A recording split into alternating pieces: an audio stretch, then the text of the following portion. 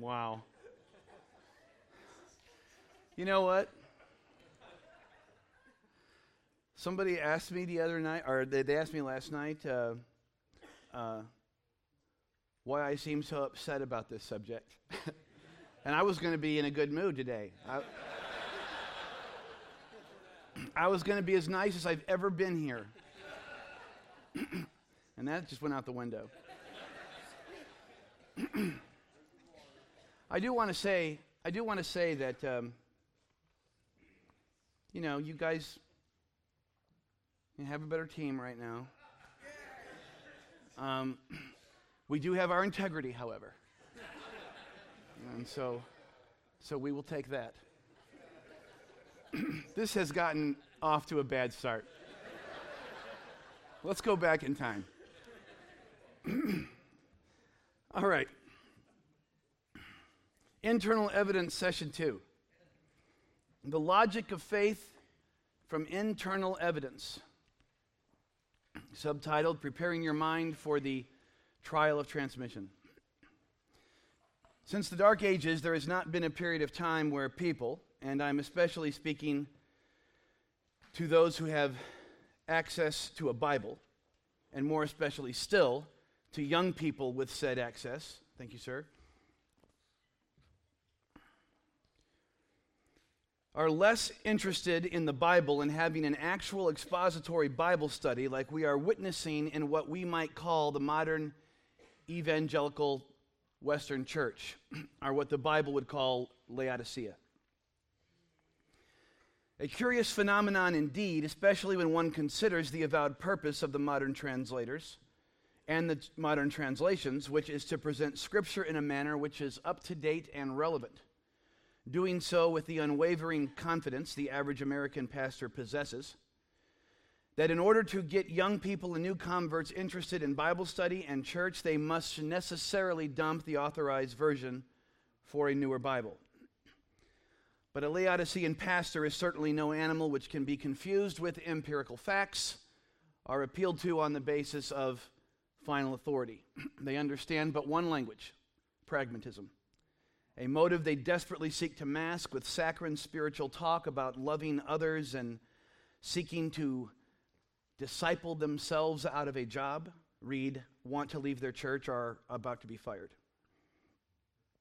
Which is ironic, as they are all, almost by definition, blind to the obvious.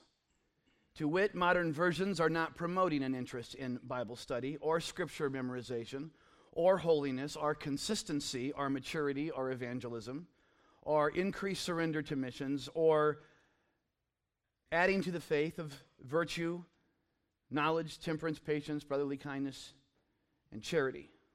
These aforementioned are in fact waning, and that without controversy, as the church edges ever closer to the rapture, preparing to go out with a whimper.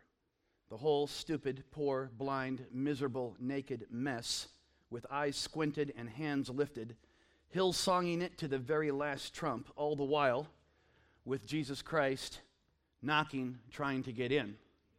And I say that the Laodicean church might very well just hang up a door or hang up a plaque outside that door, communicating to Jesus that if this church is a rockin', don't come a knockin'.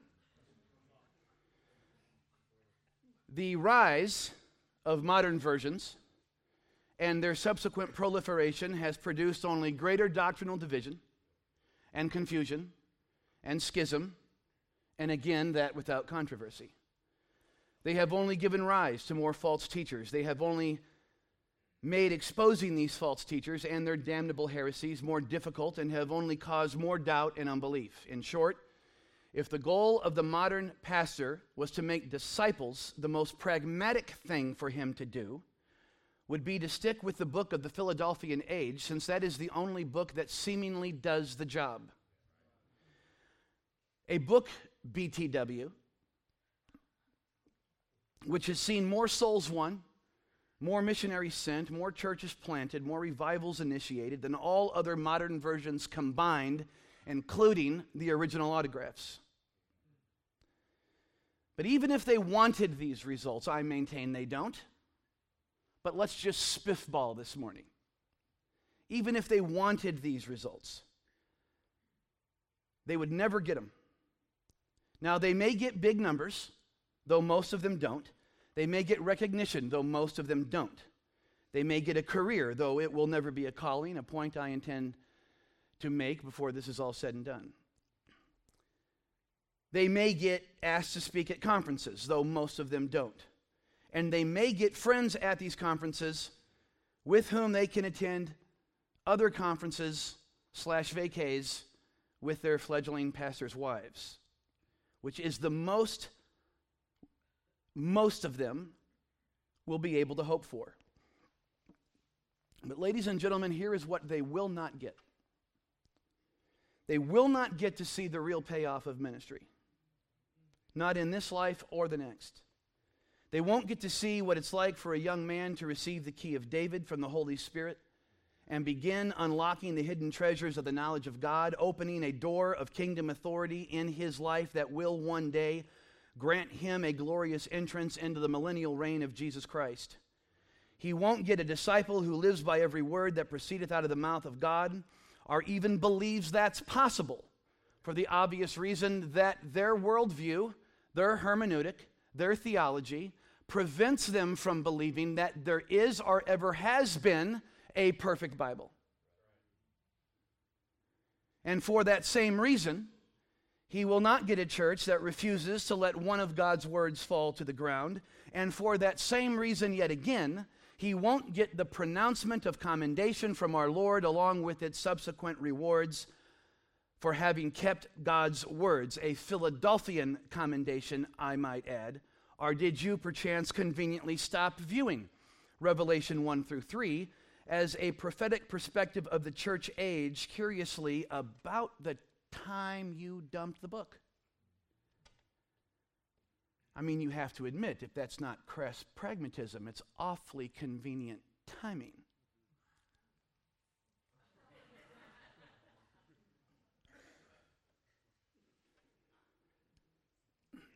I am forced to find a bit of irony, BTW, into the fact that most millennial evangelical churchgoers will miss out on the millennial reign. Either because they'll be in hell, this would be the overwhelming contingency, or they don't even know that there is a millennial reign, which is sad, because that happens to be just a synonym for the stinking theme of the Bible. Or maybe accidentally at one of these Christian communities that's growing in circles. Someone asked me about that last night. I don't care if you meet in circles or rows, but if you don't have the right Bible, you ain't going to grow the right way. And if you have the right Bible, you can meet in parallelograms.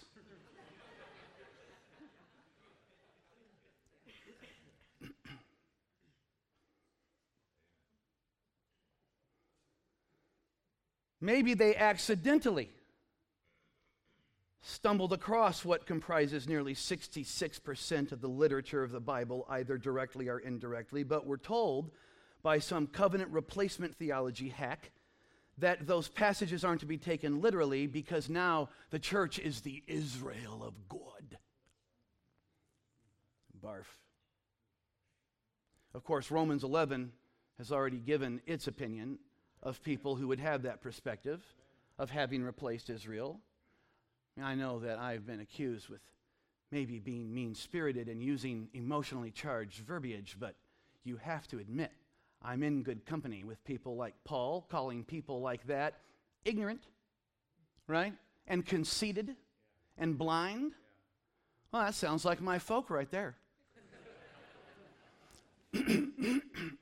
Brothers and sisters, no one will receive a glorious entrance into the kingdom of heaven without possessing the key of David.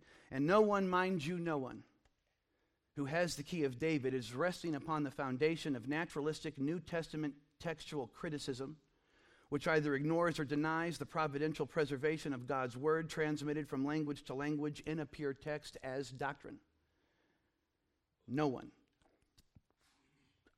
Sadly, Modern pastors, by and large, will never be able to see these aforementioned results in their ministries for this primary reason. If those results indeed do require the possession of said key, then they can't impart what they do not possess, for it can never be found. The key of David can never be found in a love of ideas, meeting people where they're at, purposely designing a church administration that annoys your grandfather for whatever reason. Poor grandfathers. I heard Alan Shelby said something about me ripping on this being your grandfather's church. So I haven't had the guts to confront him about that yet. We'll have to see what he said.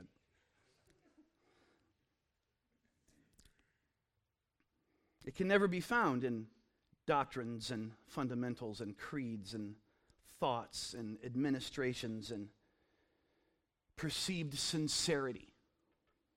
The key of David is given by the Holy Spirit alone, through the love of God's words alone, found in a book's codex alone. Brothers and sisters, if preservation is a doctrine and how you cannot believe it is, again, fairly boggles the mind. If preservation is a doctrine, would it not be the zenith of spiritual hypocrisy to force upon the bride of Christ the intermingled and corrupted seed of a version of the Bible which denies preservation, whose advocates deny preservation, whose manuscripts were produced by scribes who denied preservation? And how should we think that we could use and promote and teach from and preach from such Bibles without suffering from what would be the just condemnation of God for having so done? A generation of English-speaking churchgoers which has lost its faith in the English text. To that extent, there's a few things I want to get off my chest before we get into the material itself, if you'll humor me. So, a popular line of conversation from people who have committed apostasy when it comes to the Word of God, i.e., they once taught exactly what I'm teaching, okay, and now are completely, it's like they have so suffered from PTSD, from all the mean King James people, that they can hardly remember ever believing all this stuff. So it will go something like this. You ready? You know that your grandchildren won't be reading a King James Bible.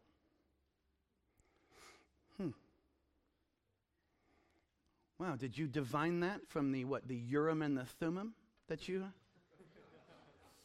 have discovered somewhere? In some ditch in Kansas or Missouri?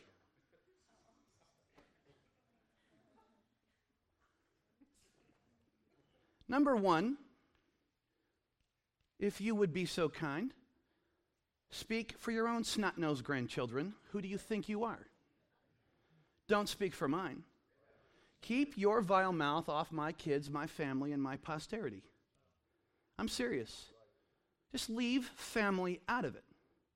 See, and you accuse me of getting too personal? How much more personal can you get than assuming your apostasy on my kids?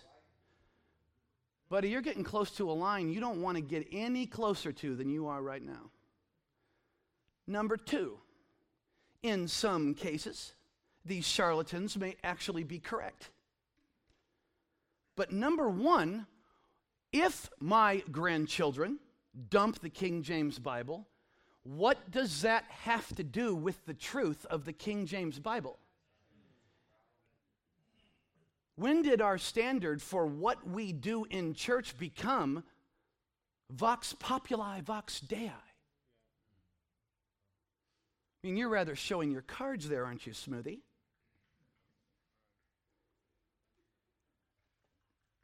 And And secondly, for them as well as others, it may be a self-fulfilling prophecy. Maybe if the spiritual leader of a home and a family pronounces to the family that we're all getting rid of our Bibles because, heck, we're not really going to stick to this position in the succeeding generations anyway. Haven't you sort of made that decision for them?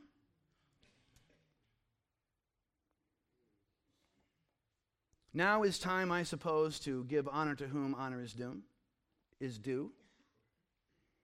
And so I would like to thank Brother Sam Gipp, Brother Brian Donovan, Dr. Gene Kim, and them primarily, for the lion's share of what I was able to do to put this together comes from amalgamations of those men.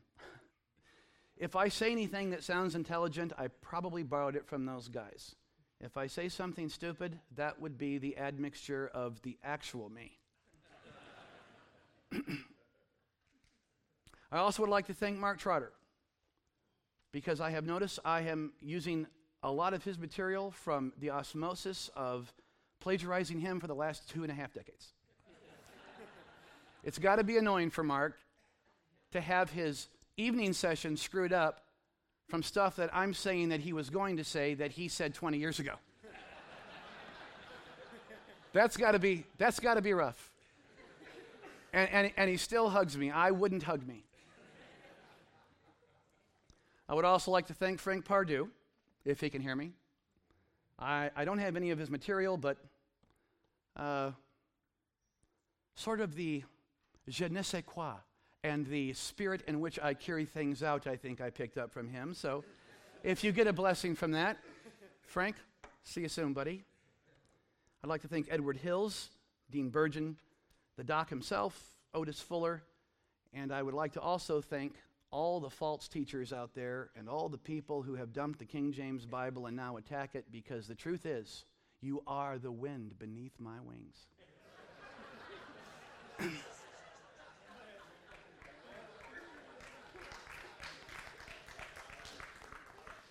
You are the reason I wake up in the morning, friend. You are the reason I study, and that is the truth. Be thankful for false teachers. They keep us on our toes. They keep us reading. They keep me from watching Everybody Loves Raymond and eating Cocoa Pebbles until the rapture. And finally, and mostly, I would like to thank Bill Bartlett. Bill Bartlett taught me more than maybe all of these other people combined. And he taught me how to do it with class. I just ignored that part of it.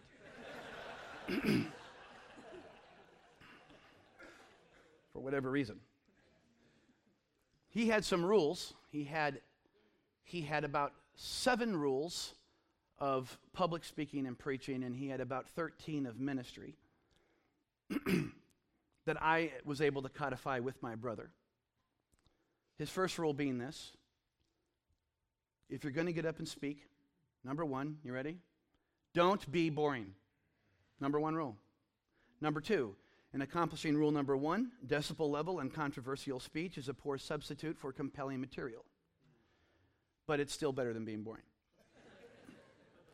Rule number 3, if you don't accept my point of departure, I cannot teach you anything.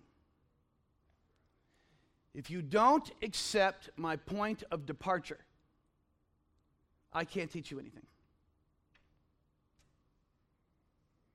The Bible's point of departure for its own authority is preservation.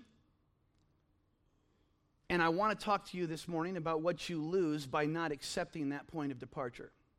For instance, if you don't believe in infallibility, if you don't believe in infallible preservation, then what is your intellectual basis for the infallible inspiration of the original manuscripts? What would be the purpose of God providing an infallible original if he didn't intend to infallibly preserve those words in the subsequent ages and languages? And if the human authors of these originals were not infallibly inspired, then how could we be sure their record was true? How could we be sure what God was telling us and which parts were in error? We would have absolutely no authority on which to question a single false doctrine. You see, if the critical text advocates were so sure and their method was so exact, then why are there more than 200 English Bibles and counting? Let me be the first to advance the radical notion that tends to be a symptom of a very non-exact approach. I would say that the most exact approach would wind up with the most exact number of product. One would be the number I would be looking for. Brothers and sisters, when it comes to identifying the New Testament text, there are quite obviously two radically different points of departure, which, in accepting one and rejecting the other, and if dear old dad was right, and he almost always is, annoyingly, even maddeningly so at times, then if you accept one premise, you cannot accept the teaching of the other premise. We have 2 points of departure from 2 different Bibles, from 2 different religions, because there are only 2. You have to understand this about Satan. There are only 2 religions. He gives 500 names to one of them, so it looks like you're choosing between one of 501 choices, but you're not, because 500 of them are actually the same. They're teaching human effort and merit and performance-based acceptance with God. And the other one teaches salvation by grace through faith alone in the shed blood of Jesus Christ. I don't care if you think you're getting to the next life, to Valhalla, to heaven, to nirvana, or to a planet with 180,000 virgins, so help me. You're still teaching that you get there by human works. There's only 2 religions. And if you don't think that Satan has a game in the Bible business, and if you think that Satan doesn't operate the same way, well, you, friend, are a rube. The logical point of departure for unbelief, whenever and wherever and by whomever it is employed, is a denial of preservation, causing a demonstrably pejorative effect on the faith in God's Word in any language at any time, whether you conceptually engineer a Bible from textual transmission to the original manuscripts forward to the Bible in your lap, or you reverse engineer it from the Bible in your lap backward to the originals, you end up with the same result and the same 2 philosophies. Proverbs chapter 22, verses 1 through 22. You would recognize probably, especially at the end of this week, you would recognize that this is the passage from which we get the title Certainty Conference. Because this is the passage that talks about the certainty of the words of truth. But what's interesting to me about this passage is its surrounding context. Do you know what Proverbs 22, 1 through 21 is all about? It's all about what a young convert needs to grow, whether or not he is in a row. I did not mean to rhyme that, but that sounded pretty cool when it came out. Do you know what the young convert needs? I'll put up my hand when we come across what he needs as I read. You ready? Here we go. The young convert needs a good name is rather to be chosen than great riches, and loving favor rather than silver and gold. The rich and poor meet together. The Lord is the maker of them all. A prudent man foreseeth the evil. He needs to be able to do that. He needs to hide himself from evil. But the simple pass on and are punished. By humility, that's what the young convert needs. I skipped that one, and I admit it. By humility and the fear of the Lord are riches and honor and life. Thorns and snares are in the way of the froward. He that doth not keep his soul shall be far from them. Train up a child. He needs training in the way he should go, and when he is older, and when he is old, he will not depart from it. The rich ruleth over the poor. The borrower is a servant to the lender. He that soweth iniquity shall reap vanity, and the rod of his anger shall fail. He that hath a bountiful eye, that's what he needs, shall be blessed, for he giveth his bread to the poor. Cast out the scorner, and contention shall go out, yea, strife and reproach shall cease. He that loveth pureness of heart, that's what he needs. For the grace of his lips, that's what he needs. The king shall be his friend. The eyes of the Lord preserve knowledge. What he learns, he needs to preserve. And he that overthroweth the words of the transgressor, this guy needs to be able to out-debate the other guy. I'm sorry, it just comes down to that, folks. Every now and then, it comes to who can throw the hardest and knock the other guy down, spill his mud and drop him to the pavement. He needs to be able to learn to fight. The Lord needs to be able to teach the young man hands to war. That's what he needs. It may not sound spiritual, but it is. Lots of things that are spiritual don't sound spiritual. Get used to it. The mouth of the strange woman, that's what he needs to be kept from. The young convert needs to be kept from the mouth of the strange woman. It's a deep pit. He needs, verse 15, the rod of correction. He needs, verse 17, to bow to the Lord. He needs to be hearing the words of the wise. That's why these conferences are important. That's why things like this are important. It's important to come to these conferences and to bring people from your church to them, especially young people. He needs to learn to apply his heart unto knowledge, verse 17, because it's a pleasant thing. He needs to learn, verse 19, to trust in the Lord. He needs to learn, verse 20, excellent things in counsels and knowledge. Why? Look at the very last verse, 21. I might make thee know the certainty of the words of truth. You can't just have the certainty of the words of truth, but once he is certain that they're true, it is then and only then that he can actually start learning them. It may sound counterintuitive, friends, but you've got to get to the point where you say, God, I believe every word in this book. Now, teach me what's in it. And then, if he can do those things, he will be able to finally answer the words of truth to them that sent him. Folks, do you know that all of that hinges on the young convert opening up a Bible and not doubting that a single word should be in there? The reason modern versions will never produce a love for the Word of God in young people and new converts is because what gives them that love is the certainty that what they are calling the Word of God is indeed the very words of God. The spirit of churches and young people with modern versions is not one of authentic Bible study. And I mean this for reasons other than the obvious, i.e., the commandment to study the Bible as an approved and unashamed workman unto God has been expunged from their texts. 2 Timothy 2:15, you'll notice if you don't have a King James Bible, you don't have the commandment to study it. Now, I wonder what would motivate translators to take the one commandment to a new convert to study the Bible out of the text.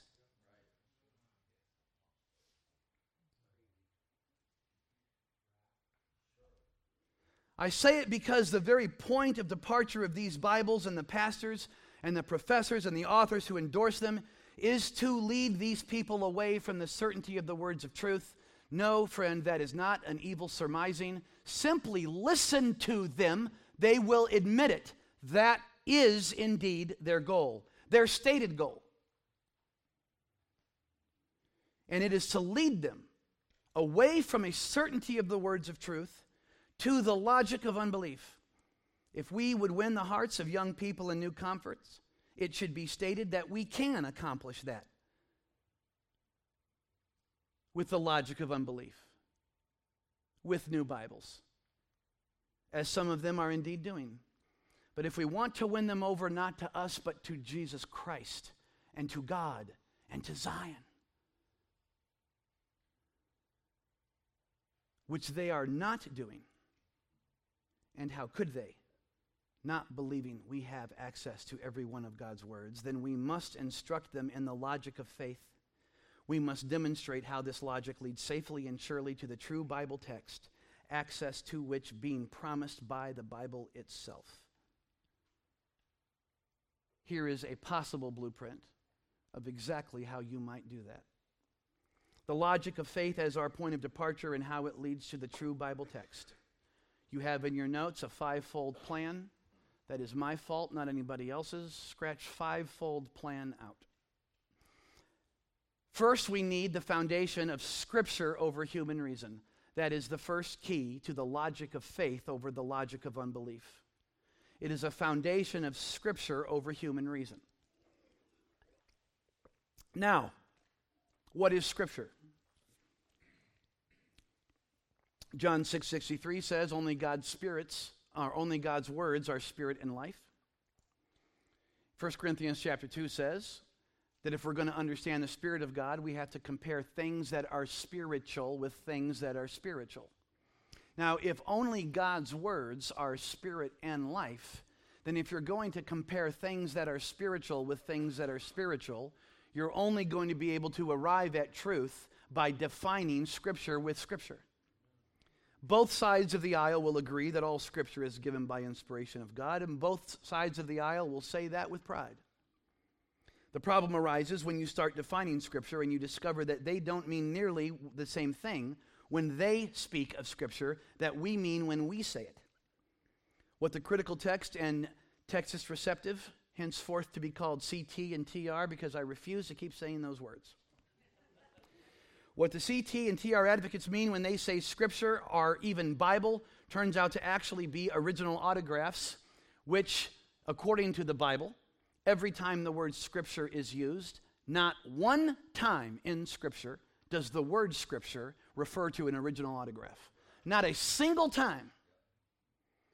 So I'm wanting to know where you're getting your definitions, because it ain't in here, Bunky. If you're going to use a Bible term, will you at least dignify the Bible enough to let the Bible define the term that you're using from it?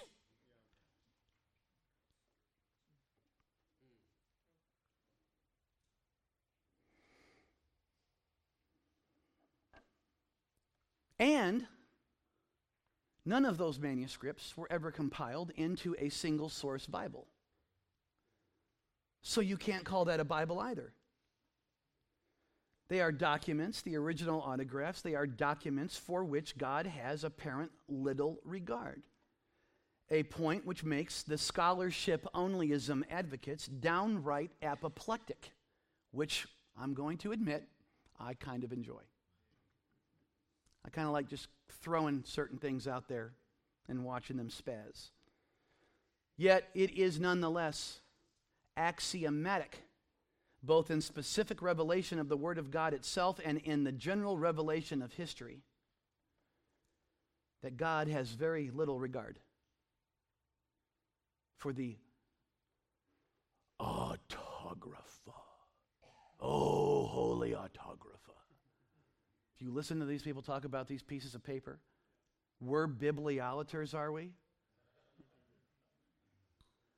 When they say Scripture, they mean original manuscript pieces of paper that they have never seen, their imaginations being vainly puffed up about what is in what they have never seen. When we say Scripture, we are talking about a King James Bible. So when we say, I believe the Bible is the Word of God, the difference between us and them is we're not lying. 53 times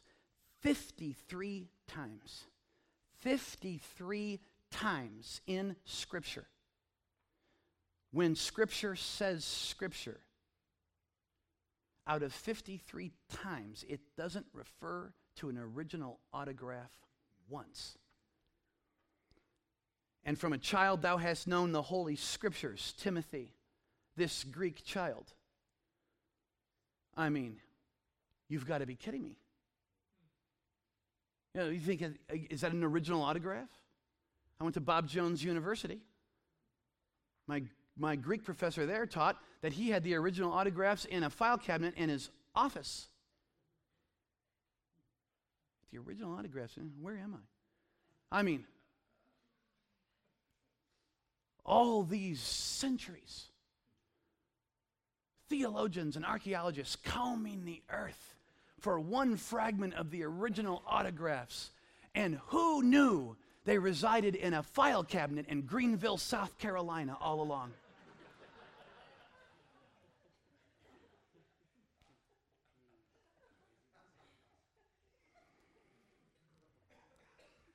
Biblical observation number 1. Inspiration doesn't begin with writing. Until something is spoken, you don't have breath. You don't have anything to write. Inspiration is God-breathed. It is transmitted through language. All Scripture is given by inspiration. You don't have anything to write until you have something to write from. If you don't speak, there's nothing to record. Inspiration starts with speaking. They will teach you it starts with writing. If you accept that point of departure, you've already lost the argument, because they will eventually win once you accept that point of departure. Folks, it's all coming down to winning the battle before it's fought. Don't accept the false point of departure. If you're going to talk about inspiration, and you're going to talk about Scripture, and you're going to borrow those terms from the Bible, then you have to let the Bible define those terms. The Bible doesn't say that pieces of paper were inspired.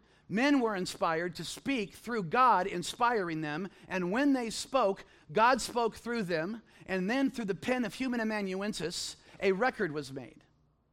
It didn't begin when the pen touched the paper. It began when God the Spirit spoke into the heart of man, and then he opened his mouth, and he began to speak, and then it was heard, because faith doesn't come by reading, and reading by the original manuscripts. That ain't what it says, ladies and gents. It says faith cometh by hearing, and hearing by the word of God. Don't accept a humanistic, naturalistic, superstitious, false, satanic point of departure, because you're only going to end up with the same kind of conclusion. Biblical observation number 2, inspiration doesn't expire. I was saved. I've lived a life of madness and folly and sin and righteousness and being good and being bad and being carnal and being spiritual. And at some times being pure in my motives, and at other times having my left hand inform my right hand very, very well of what it intends to be doing.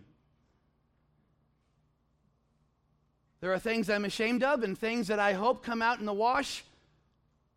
Well, maybe I get a nugget or two with the JSC. We'll have to see. But I'll tell you this.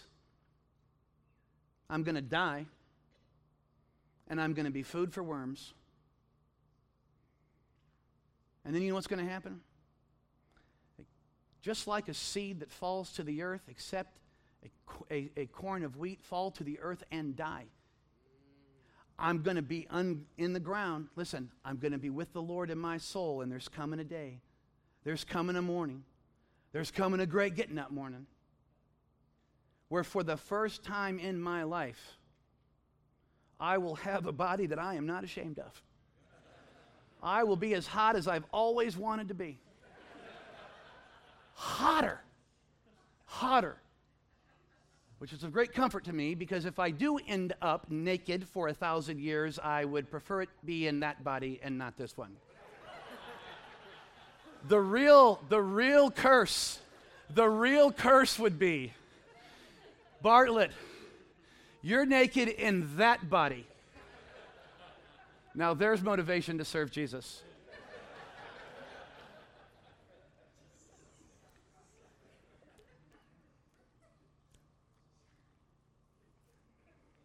You know what? You know what 1 Corinthians 15 teaches? I'll be the same person. I will go from what you see now to a body that meets the full measure and stature standards of glorified Christ on the Mount of Transfiguration, and it won't require a second salvation. It will be the same breath life of what you see right here and right now. You want to know why that is? Because you can go from something that needs to be refined into perfection without requiring a second act of inspiration. God will never need to breathe His Spirit into me again, even if I die and am resurrected. I'm just as saved as I'm always going to be. And I can't lose my salvation because the breath of God is eternal, and it is the breath of God that gave me my birth. Inspiration doesn't expire. This talk of the King James translators needing to have a second act of inspiration come from a bunch of pagans who don't accept Bible definitions for Bible terms, don't accept their point of departure. Don't let them define the terms. Well, what about other languages and other Bibles? A good question, at least potentially. Well, what do you mean by that? Well, like most questions, its value is contingent on the spirit in which it is asked. CT and TR advocates who object to one perfect Bible in one language as being some vague racist or Anglo-centric sentiment simply haven't thought the issue through, as it completely ignores the fact that this was the exact setup in the Old Testament, and it didn't prevent anyone from getting the Word of God that He wanted them to have. Well, how could you believe that God would only preserve His Word in one language? What are you talking about? What other example in Scripture do you have? Well, I just think, I don't see how God can be careful. You better be careful when you start saying, I don't see how God could. I don't see how God could. Who cares what you understand about God? His ways are past finding out. What does that prove? You don't understand something about God, so it must not be true? How arrogant is that? You telling me that you think that the Lord's not coming back until the 657 dialects in Papua New Guinea alone get their own version of the Bible, and if that doesn't happen, God isn't God? Why is it you're always using a fully developed language for that illustration? Well, what about the Reina Valera? Oh, what about what? You list off all of the countries that you think should have versions of the Bible for God to be God. Why don't you ever list all of them? Why don't you ever list the dialects where there are only about 120 vocabulary words in their language, and there's only about 18 different phonetic sounds, some of those being clicks and pops for words? You know what you know, Bunky? You know God's not going to give them a version of the Bible, so you don't use that language as your example. You use Spanish. You're a hypocrite.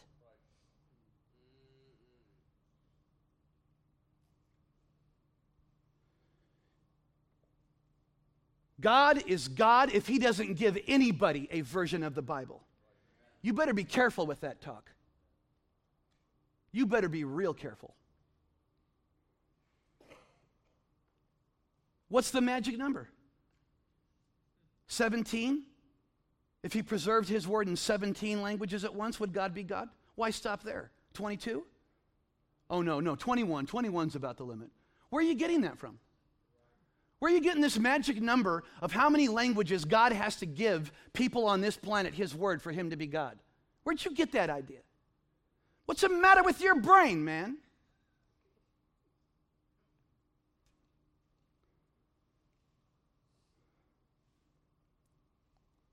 The Bible perfectly preserved in one language, in one nation, wasn't an impediment to Nineveh, was it? You know what, with it being the largest single revival in history? When God wanted to give them His words, what did He do? Did He send a team of Bible translators? No. He certainly wouldn't have sent a team of Reformed manuscript professors if for any other reason that being Reformed, they wouldn't have deemed the Ninevites capable of salvation. I mean, what with only Israel being the elect in the Old Testament and all.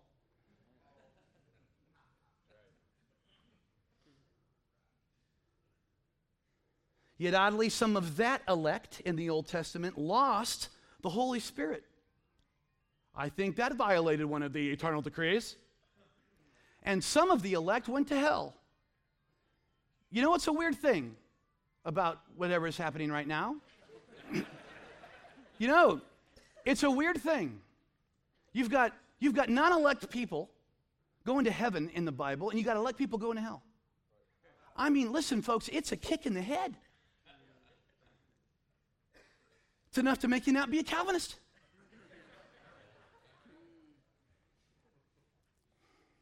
But I digress. No, instead, you know what he sent? He sent a cranky, backslidden, racist Zionist who didn't even want them to repent.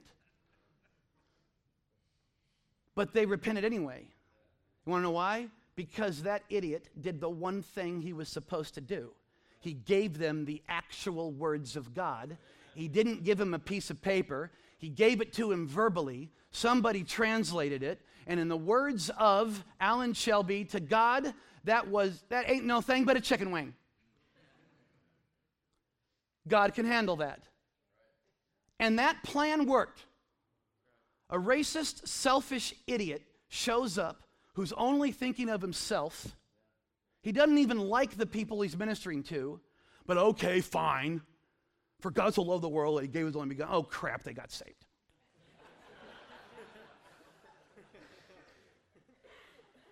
That's what happened. Aren't they? I bet they're thankful today that somebody who refused to give them the words, but just loved their precious little Ninevite souls, didn't show up, because you know where they'd be? They'd be crispy critters today, folks. People don't need man to love them. People need the words of God.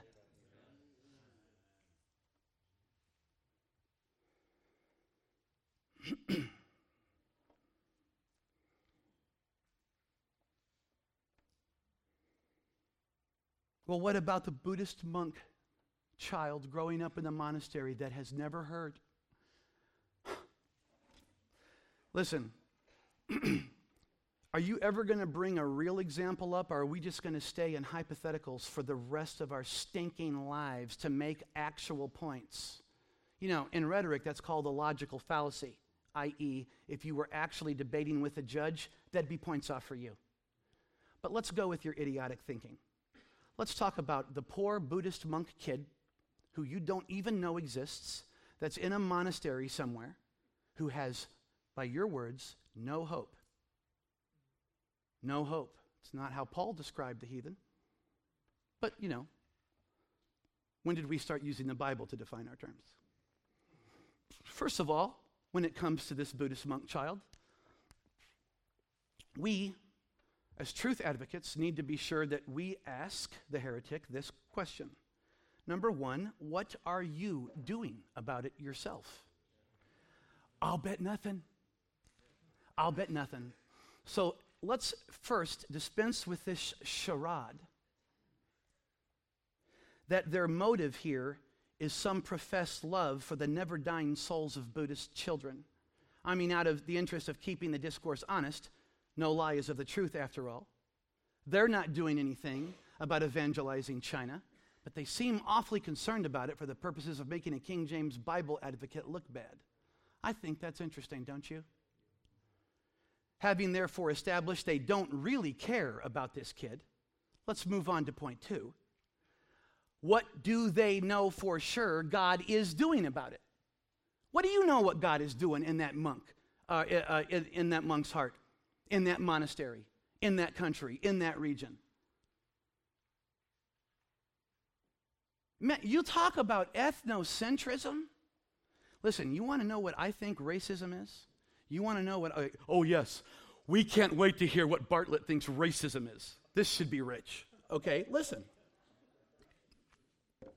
I'll tell you what I think racism is.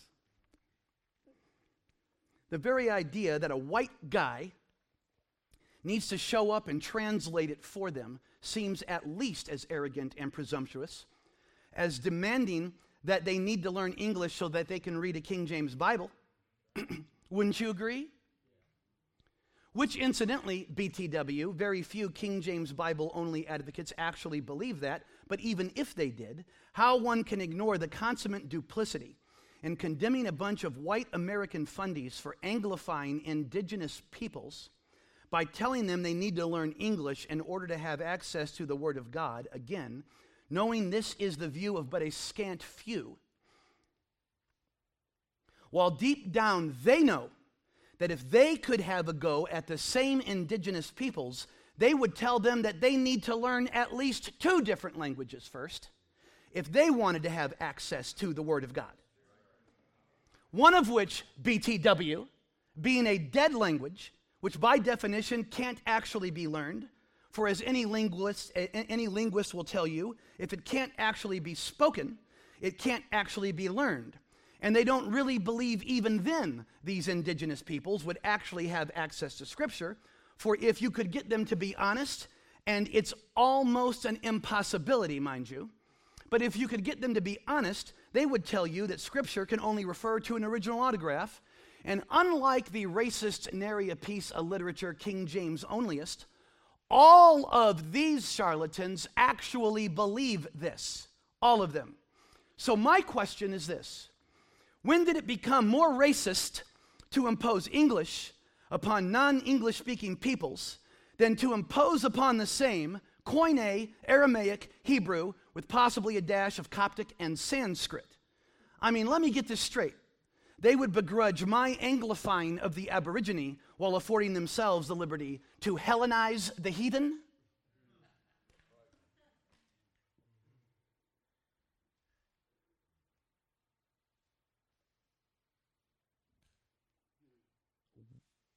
What the what?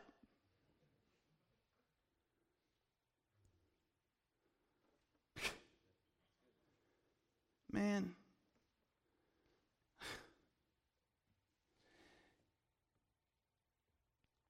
Well, you're angry. You know what? You grow up having your position mocked by other Christians, having your father openly condemned as a heretic by the Southern Baptist Convention in a newspaper. You have camp counselors at church camps wait for me to leave to get my kids aside and talk them out of their position of faith when I trusted my kids to those people. You be called a racist your whole life because you happen to believe something other than what somebody else believes that doesn't have a stinking thing to do with race, and see what kind of a mood you're in after 3 decades. I'm sick of it. I ain't taking it on the chin anymore. I don't think we should be doormats. You know what I think we should do? I think we should start fighting back. That's what I think. I've already turned the other cheek. I only got 2 of them. I'm out of cheeks and I'm out of time.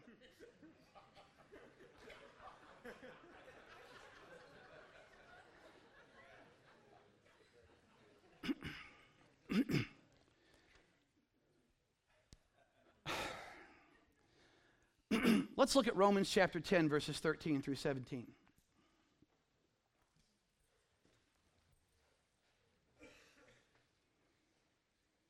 All right.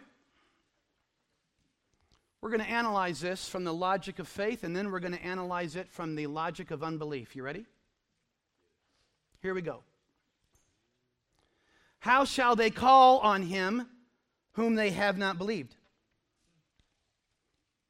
How are they going to do that?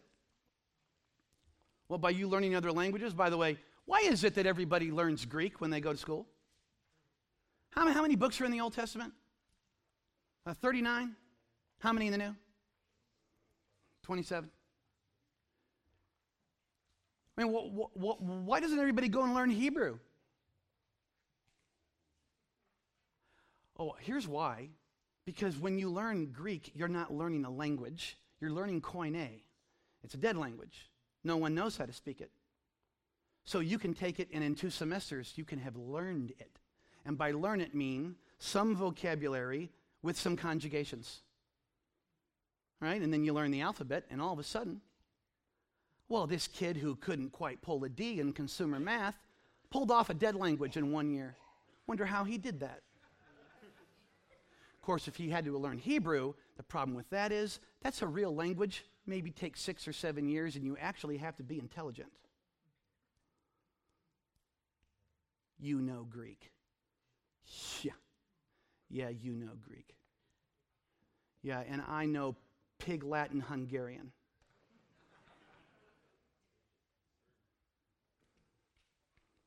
You don't know any more Greek than my dog knows Greek.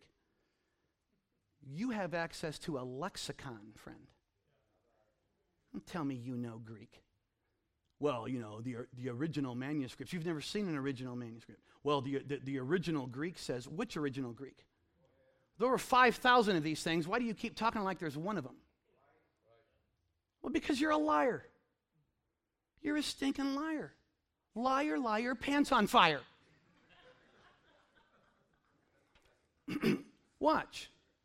How then shall they call on him whom they have not believed? There's your Buddhist monk for you right there. Let's see how God treats the Buddhist monk kid. Always a kid, Okay, we got to throw the emotional in there. Well, what about the children? You always know.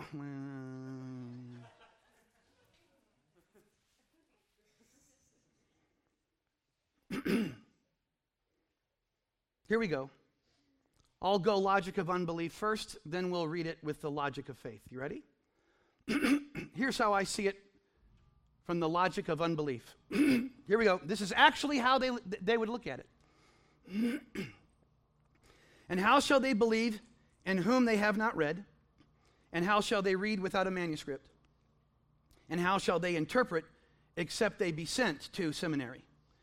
And how shall we pretend to know non-extant Greek dialect except there be a lexicon? As it is written, how beautiful are the feet of them that preach the gospel of peace and bring glad tidings of good things. But they have not all obeyed the gospel. For Isaiah saith, Lord, who hath believed our report? So then education cometh by reading, and reading by eclectic texts. That is the actual interpretation of that passage as somebody reads it from the logic of unbelief. That's not me being mean. They will say it. Just listen. Well, how do we read it? Well, we're crazy. We read the words. And so when we read it, it comes out like this. How then shall they call on him whom they have not believed? And how shall they believe on him whom they have not heard, not read? And how shall they hear, not read, without a preacher, not manuscript? And how shall they preach, not interpret, except they be sent? As it is written, how beautiful are the feet of them that preach the gospel of peace and bring glad tidings of good things. It's speaking, it's speaking, it's speaking, it's speaking, it's speaking. It's not paper. It's not paper. It's not paper. It's words from a preacher who has been sent. Faith cometh by hearing, and hearing by the word of God. Brothers and sisters, there is a logic of faith and there is a logic of unbelief. The logic of unbelief wants to make the issues of inspiration and transmission, preservation, all about pieces of paper. If you let them get away with it, if you concede to them that point of departure, you have lost the debate before it even began. You let them draw you out of your position of a faith-based view of preservation into the realm of humanism and naturalism and archaeology and historiography before the first blow, and you have lost. I learned some things on the playground. I went to public school. Now, if you're a homeschooler or a Christian schooler, you would say, I finally figured out what went wrong with Bartlett. Maybe you're right. But I was a public school kid. My dad told me why I was going to public school. He gave me a bunch of reasons. He dropped me off public school. I went to Christian school for kindergarten, and he took me out of there. He drops me off first day of school, first grade. So help me, gives me a speech on the way to school. The night before, my dad taught me 2 chokeholds and 3 judo throws. My dad was a 5th degree black belt in judo. He taught me an osotogari. He taught me an ippon. He taught me a haidagame. He taught me how to grapple. 3 nights leading up to my first day of school. That's how I got ready for it. Taught me the most obvious place to strike when you're fighting a male. We won't get into that. Taught me how to throw a punch, taught me where to throw a punch. Right here, on the nose, right here on the chin, little to the side. Little to the side. If you can get that knuckle right there on the side, you'll drop him like a hot rock.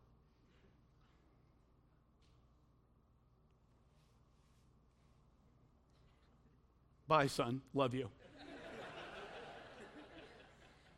That's a true story. So, I learned some things in the playground. You know, one of the things I learned in the playground was this. No one is as tough as advertised. And I also learned that no one is as weak. Any kid willing to fight mad and not play by the rules is a challenge for anyone. If you're willing to fight mad and not play by their rules, you will not go silently into that good night, friend. You're a challenge for anyone. Nobody is as smart and as educated as advertised. Don't fall for it. I also learned this. Most fights are won during the posturing before the scrap actually takes place. Because the posturing determines the mindset of the combatants. How you posture before the fight determines if you're going to fight to win or fight to survive. The one who's fighting to survive will always lose. In earnestly contending for the faith, dear friends, never, never, never lose the stare down. Don't get drawn into their fighting style. Fight mad. Kick them where it counts. And above all, if you're going to enter the fray, be in it to win it.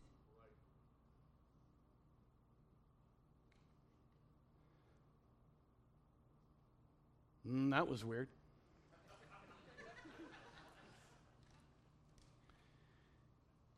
If you're going to apply what you're learning this week to those who are attacking this book, you needed to hear what I just said.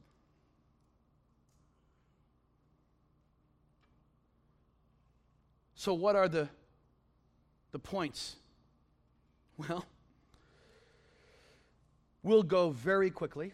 Luckily, most of these have been covered, so I can just list them off. Number one, the logic of faith makes preservation a doctrine which focuses on languages. We'll call this one already covered. I will say this, though.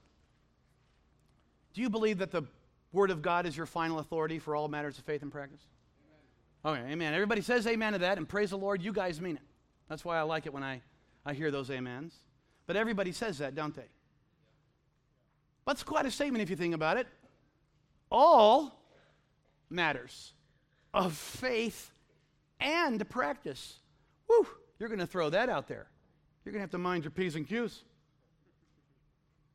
You just covered a lot of material there, buddy. How do you feel about it? Have you ever let the Word of God, how about this? Have you ever gone to the Word of God and said, God, show me what translation is? Is the word translation in the Bible? Is that a Bible word? It is.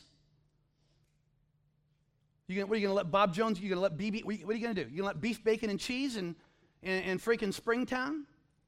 And what, in Hillbilly Land, you're going to let those guys tell you what the Bible means by inspiration?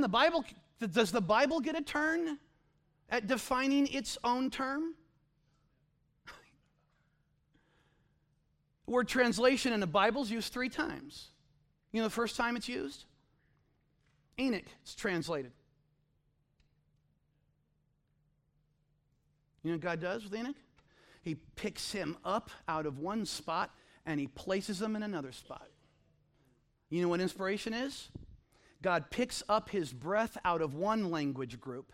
It's not transferred through manuscripts. It's transferred through languages. He picks up his inspiration out of one language and he places it in another language.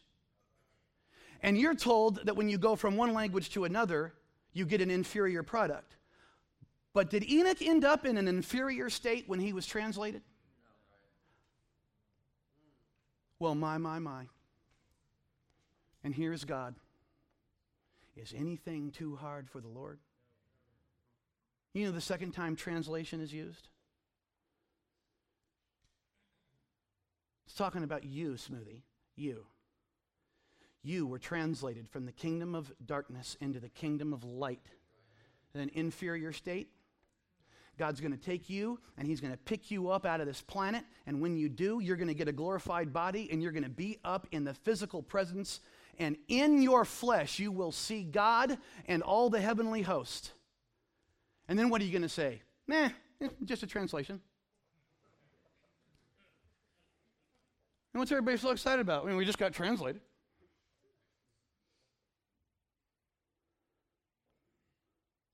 You know the third time it's used? The kingdoms of this world are translated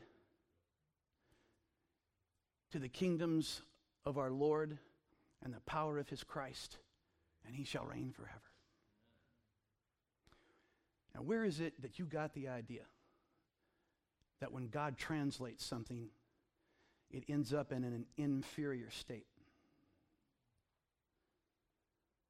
Where'd you get that idea? You didn't get it from the Bible, friend. You got that from somebody interpreting the Bible for you. I believe the Bible term for that is private interpretation. The logic of unbelief says a copy can't be inspired. Well, we've already seen from Jeremiah 36 what that's all about. Of course, Luke chapter 4, verses 17 through 21. Christ takes a book, mind you, it's always a book, and he reads from the book. And when he's done reading the book, what does Christ say? This day, this scripture is fulfilled in your ears. How's that possible? Was he reading from the original manuscripts? Well, some people say yes. It's asinine, but some people say yes. But when they do, they have a problem, don't they? Because in Acts chapter 8, the Ethiopian eunuch is reading from Isaiah as well.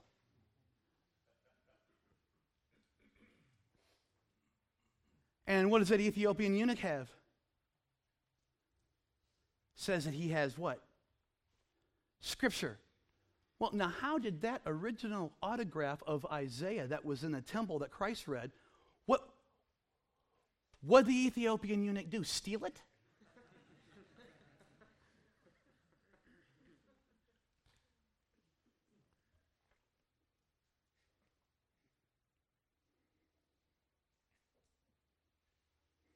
The logic of unbelief holds that copies are only based on originals. The logic of faith holds that originals are based off of copies. Proverbs 25:1. These are also Proverbs of Solomon, which the men of Hezekiah, king of Judah, copied out. Let me get this straight. The Proverbs of Solomon are the words of Solomon from Proverbs chapter 25. Were put into an original autograph from a copy which the men of Hezekiah made. We've got a problem there, don't we? We have the original autograph being a copy. Uh-oh. Now we done stepped through the looking glass, haven't we? Joshua chapter 8, verses 30 through 35. Do you know what the king is commanded to do? He's to write out a copy. And when he writes out that copy, he reads it. And when he reads it, he's breathing. And the Spirit of God goes through that, and it responds, and the people of God respond to it. And people sing, and people dance, and it's called Scripture. The same thing happens in Ezra chapter 4. The same thing happens in Ezra chapter 5. The logic of unbelief says you can't go from one language to another and get an exact translation. We got a problem. We got a problem. Burning bush speaks to who? Moses. Moses is too humble for his own good. So, okay, fine, we'll take Aaron. So here comes Moses. Moses tells Aaron what the burning bush said. All right, Aaron gets the general idea of what's going on. They go down to Pharaoh. They start speaking to Pharaoh. What language they speak in? They spoke in Egyptian. God spoke to Moses. Moses makes a verbal copy of it. to Aaron. Aaron writes down the copy, which actually is the original, and yet then when it's spoken to Pharaoh, it's spoken in Egyptian, and what was spoken in Egyptian is written down in the original autograph. Pharaoh speaks back in Egyptian. They write down the words of Pharaoh. It goes in an original autograph, and the whole thing is then translated, copied by the Masorah, and then later translated into about 27 different languages until it gets to an English Bible. Well, riddle me that, Batman.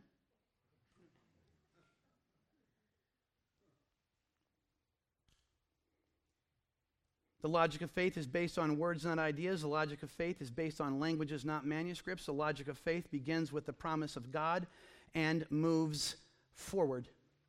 Timothy, keep that which is committed to thy trust. You keep it.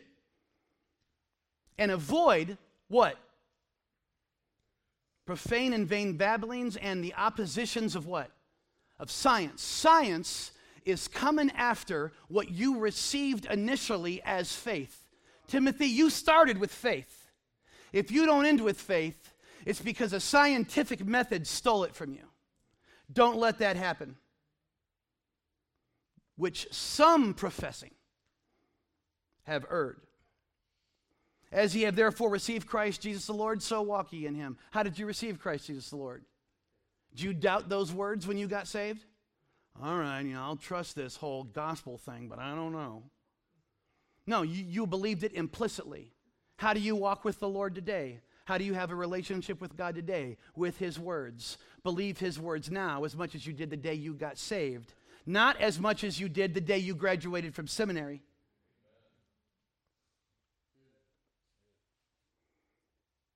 Rooted and built up in him, established in the faith. You'll abound with thanksgiving if that happens. But, beware. Beware. There's a threat to this faith. Do you know what it's called? It's called philosophy.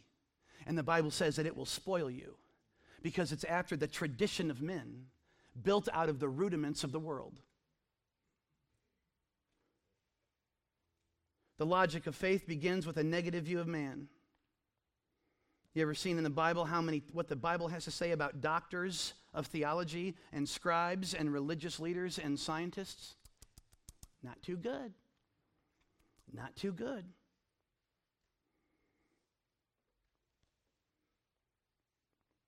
Boy, am I skipping. I've got like 12 minutes. What have I done? What have I done?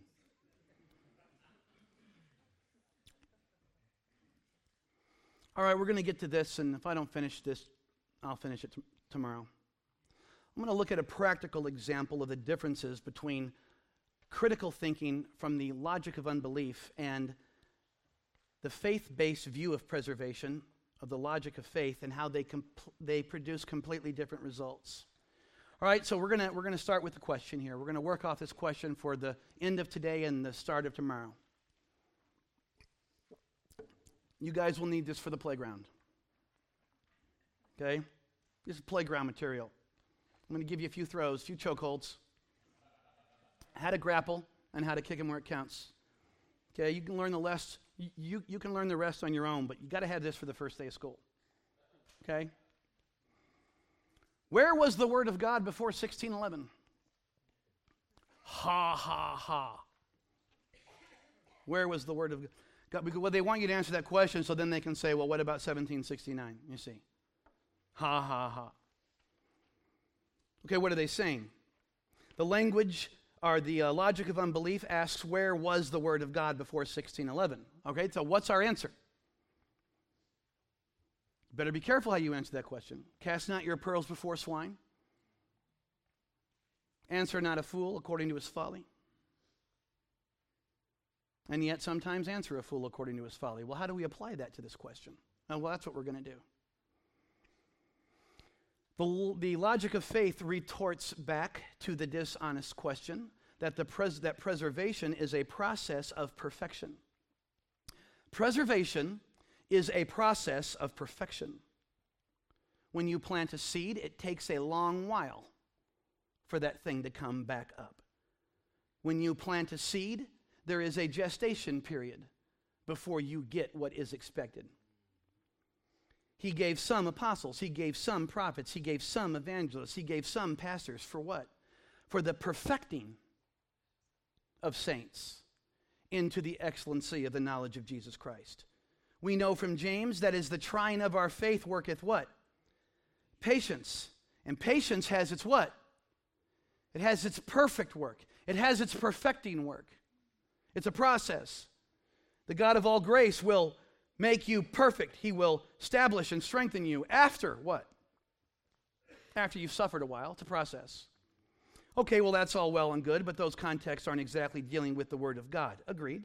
But they do deal with perfection, and that's what we say the whole answer to this question is about. So now let's apply the principle a little bit more directly. Luke chapter 13, verses 31 through 32. The same day there came certain of the Pharisees, saying unto him, Get thee out and depart hence, for Herod will kill thee. And Jesus Christ, being the Spirit-filled man that he was, refuses to call names and be sarcastic. Because if you call people names and you're sarcastic, you must be in the flesh. And he said unto them, Go ye and tell that fox, Behold, I cast out devils, and I do cures today and tomorrow, and the third day I shall, what? You know what that is? The third day I shall be perfected. Now, that's the incarnate Word of God talking about a perfection process over a period of time. Put that in your oatmeal pipe and smoke it. How do you explain that? How do you explain that? Okay, well, I don't know exactly, but I know that that's still not talking about the incarnate Word of God. No, it's just talking about the actual Word of God. What's true of the seed is true of the seed. They both are perfected. Once again, we are forced to confront the hypocrisy of the logic of unbelief. Why doesn't that work for the Word of God if it works for the Word of God? So let me get this straight. You're saying that the Bible has a perfecting process through languages and cultures, through a specific family line of manuscripts? Ha, ha, ha, ha, ha. Well, wait. Why are you laughing? What's so funny? Isn't that how Jesus Christ came into the world? Genesis 3:16, the seed of the woman was promised. How long did it take that to show up? Oh, by my count, around 4,000 years. 4,000 years from the promise to the manifestation of the seed being passed through a perfecting process of specific languages in a specific family line. What's so stinking funny?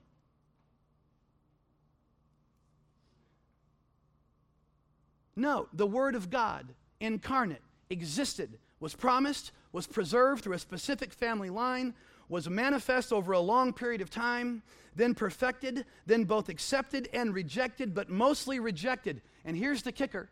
Do you know who he was mostly rejected for? He was mostly rejected for a Roman authority. We have no king but Caesar. Can you imagine waiting for 4,000 years to get your promised seed through a process of perfection, and when it finally shows up, you dump him for something Roman and corrupt? Sound familiar?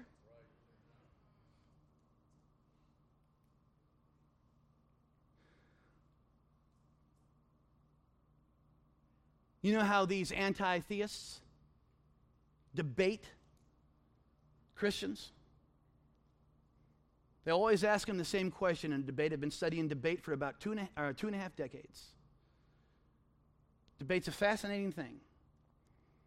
It's fascinating because you learn all the questions. Once you learn all the questions, you can sound brilliant. You don't need to know the answers. Debate's not about knowing the answers, it's about knowing the questions. There's only about 35 questions. They're asked in different ways. You learn 35 answers, you can walk into a room, and 2 hours later, people will think that you are stinking brilliant, and you have to have your wife balance your stinking checkbook. It's awesome. You throw in some big words and zippity-boo-bah, you're a genius. Poof.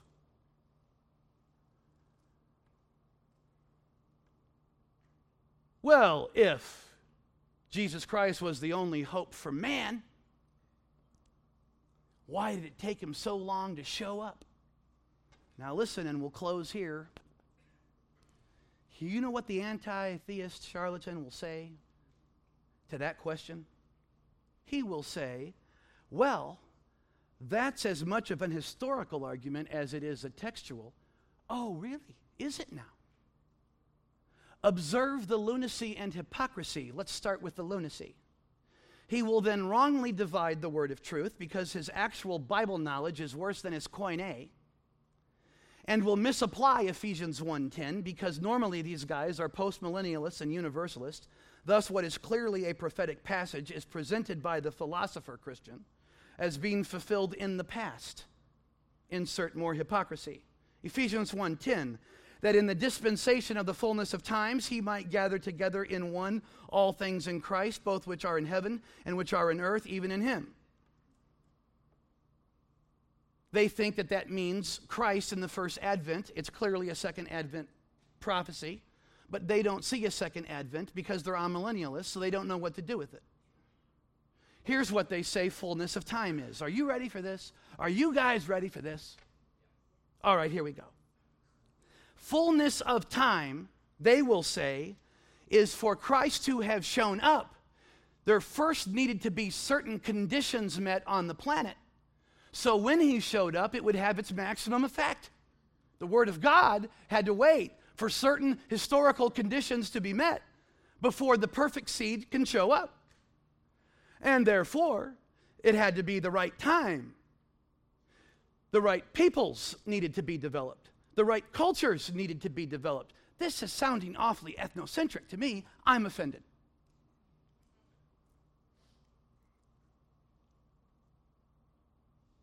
There had to be the right language.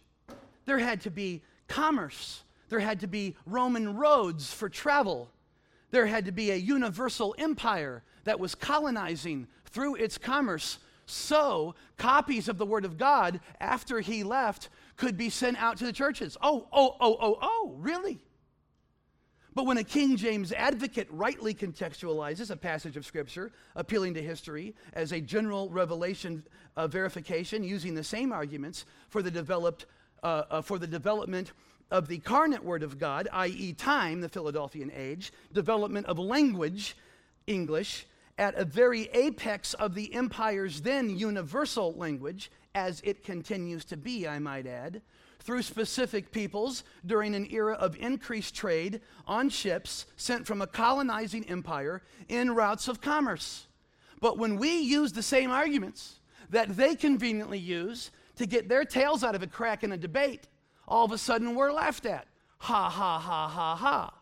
Except this time, when we laugh, they don't think it's so funny when the joke's on them, because there's something you can always bank on about this crowd.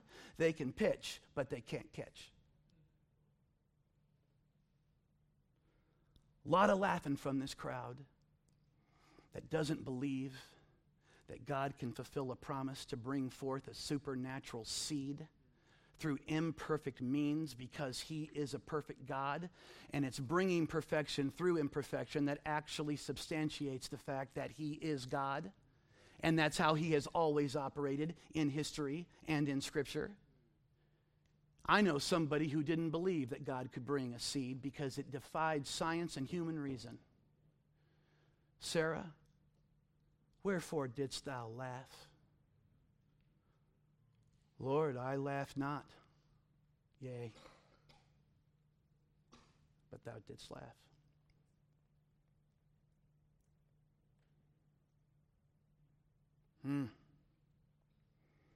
Yea, but thou didst laugh. I've heard a lot of laughing in my life. If it was good enough for Peter, it was good enough for you. Ha, ha, ha, ha, ha. You're a bibliolater. Ha, ha, ha, ha, ha. Oh yeah, at the judgment seat of Christ, I'm sure there will be a scathing rebuke for those idolatrous folk who had too much faith in God's ability to preserve every one of his words. I'll take that punishment among the panoply of punishments being dished out. I'll tell you the line I don't want to be in. The ones who laughed at God's promise to supernaturally preserve his seed. Oh, we didn't laugh at you, Lord. We didn't laugh at you, Lord. Nay, but thou didst laugh.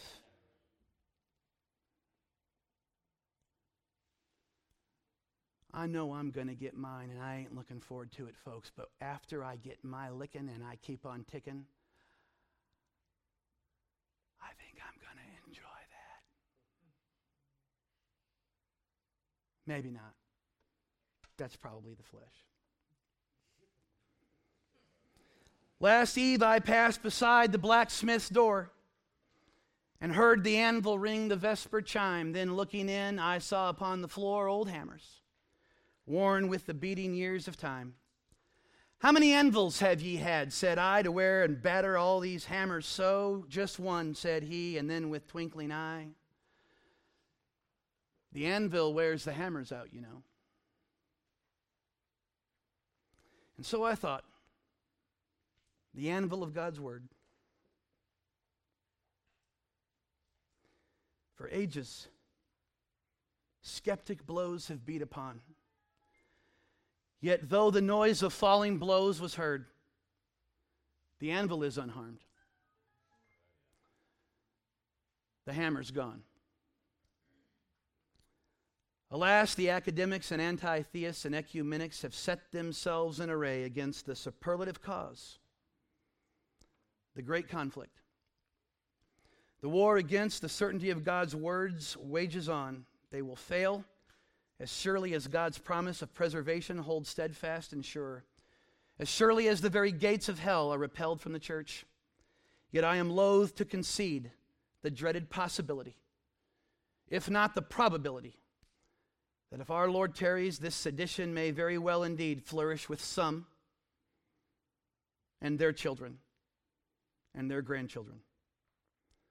But by the grace of God, not with us, not with ours, not with theirs, not the Living Faith Fellowship, not on this watch, not on this playground.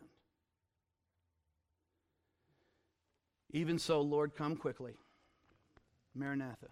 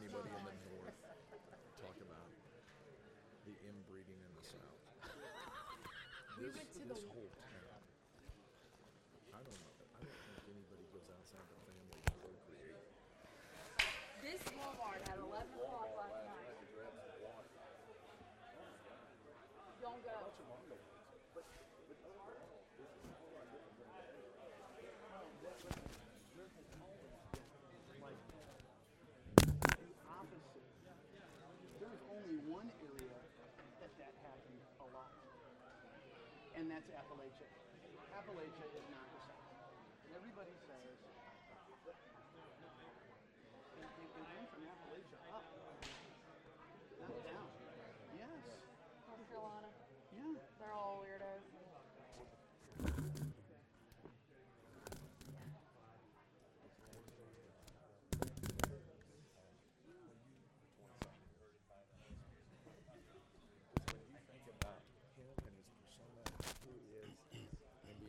Here, because this place is, oof. I don't know how Jeff does it. Well, he struggles with it. He does. Yeah, she did, and she had to go back last night. Are you serious? Yeah, she was here, she ate, and she drove back. It's a 14-hour drive. So it's just you and Connor and Oren? Yeah. So you still want to meet her? Yeah, sure. What do Well, I mean, take them with us. Unless you guys, I mean, I'm sure you have better plans. No, no. Listen, I mean, I don't have like perfect. Thanks for setting me up. what I do. I'm glad you're going first every day. Okay, good. I'm glad. I don't know how that was a setup, but I'll take it. He's going to finish the fight on the playground. You got round one. Tag team. What up, bro? I mean, I never get to talk to you at these things I because know. you're the rock star, so Yeah, yeah. just say hi when I can. well, You understand you should never talk to me at the rate I'm understand. Oh, yeah. You need some I mean, type It's like every time I'm in a room when you're in the room, you're just kind of by yourself. I'm doing good. of I'm more natural that way. Oh, Listen, if it wasn't for God, I would never, ever get up in front of a crowd. oh yeah, absolutely. That is, people that want to do that, I think something's off in your head. Brett, something off in your head? Listen, Yes. I had such social anxiety. I had to take special therapy for 4 years, 3 times a week to stop stammering. Oh, Stanley?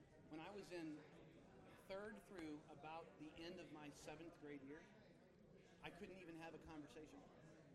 And my dad paid for a big-time dude from the University of Missouri. And he came down 2 to 3 and sometimes 4 times a week. And I had to do therapy for like 2 hours. I had to do these Was it practices. speech therapy or was it like social cues? It was both. Well, what he was doing is he was doing speech therapy, but as I got older, I realized it was also psychoanalysis. And my parents told me later, although they didn't tell me at the time, that I had social anxiety disorder. And I still stammer all the time, but I've learned how to, it's hard to explain, I've learned how to mask it.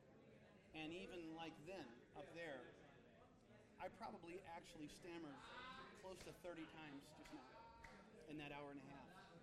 But you have something on the top of your mouth called the alveolar ridge. And if you can massage it from front to back, it does something to your palate that relaxes it. And what I've learned to do is act like I'm pausing or I'm thinking.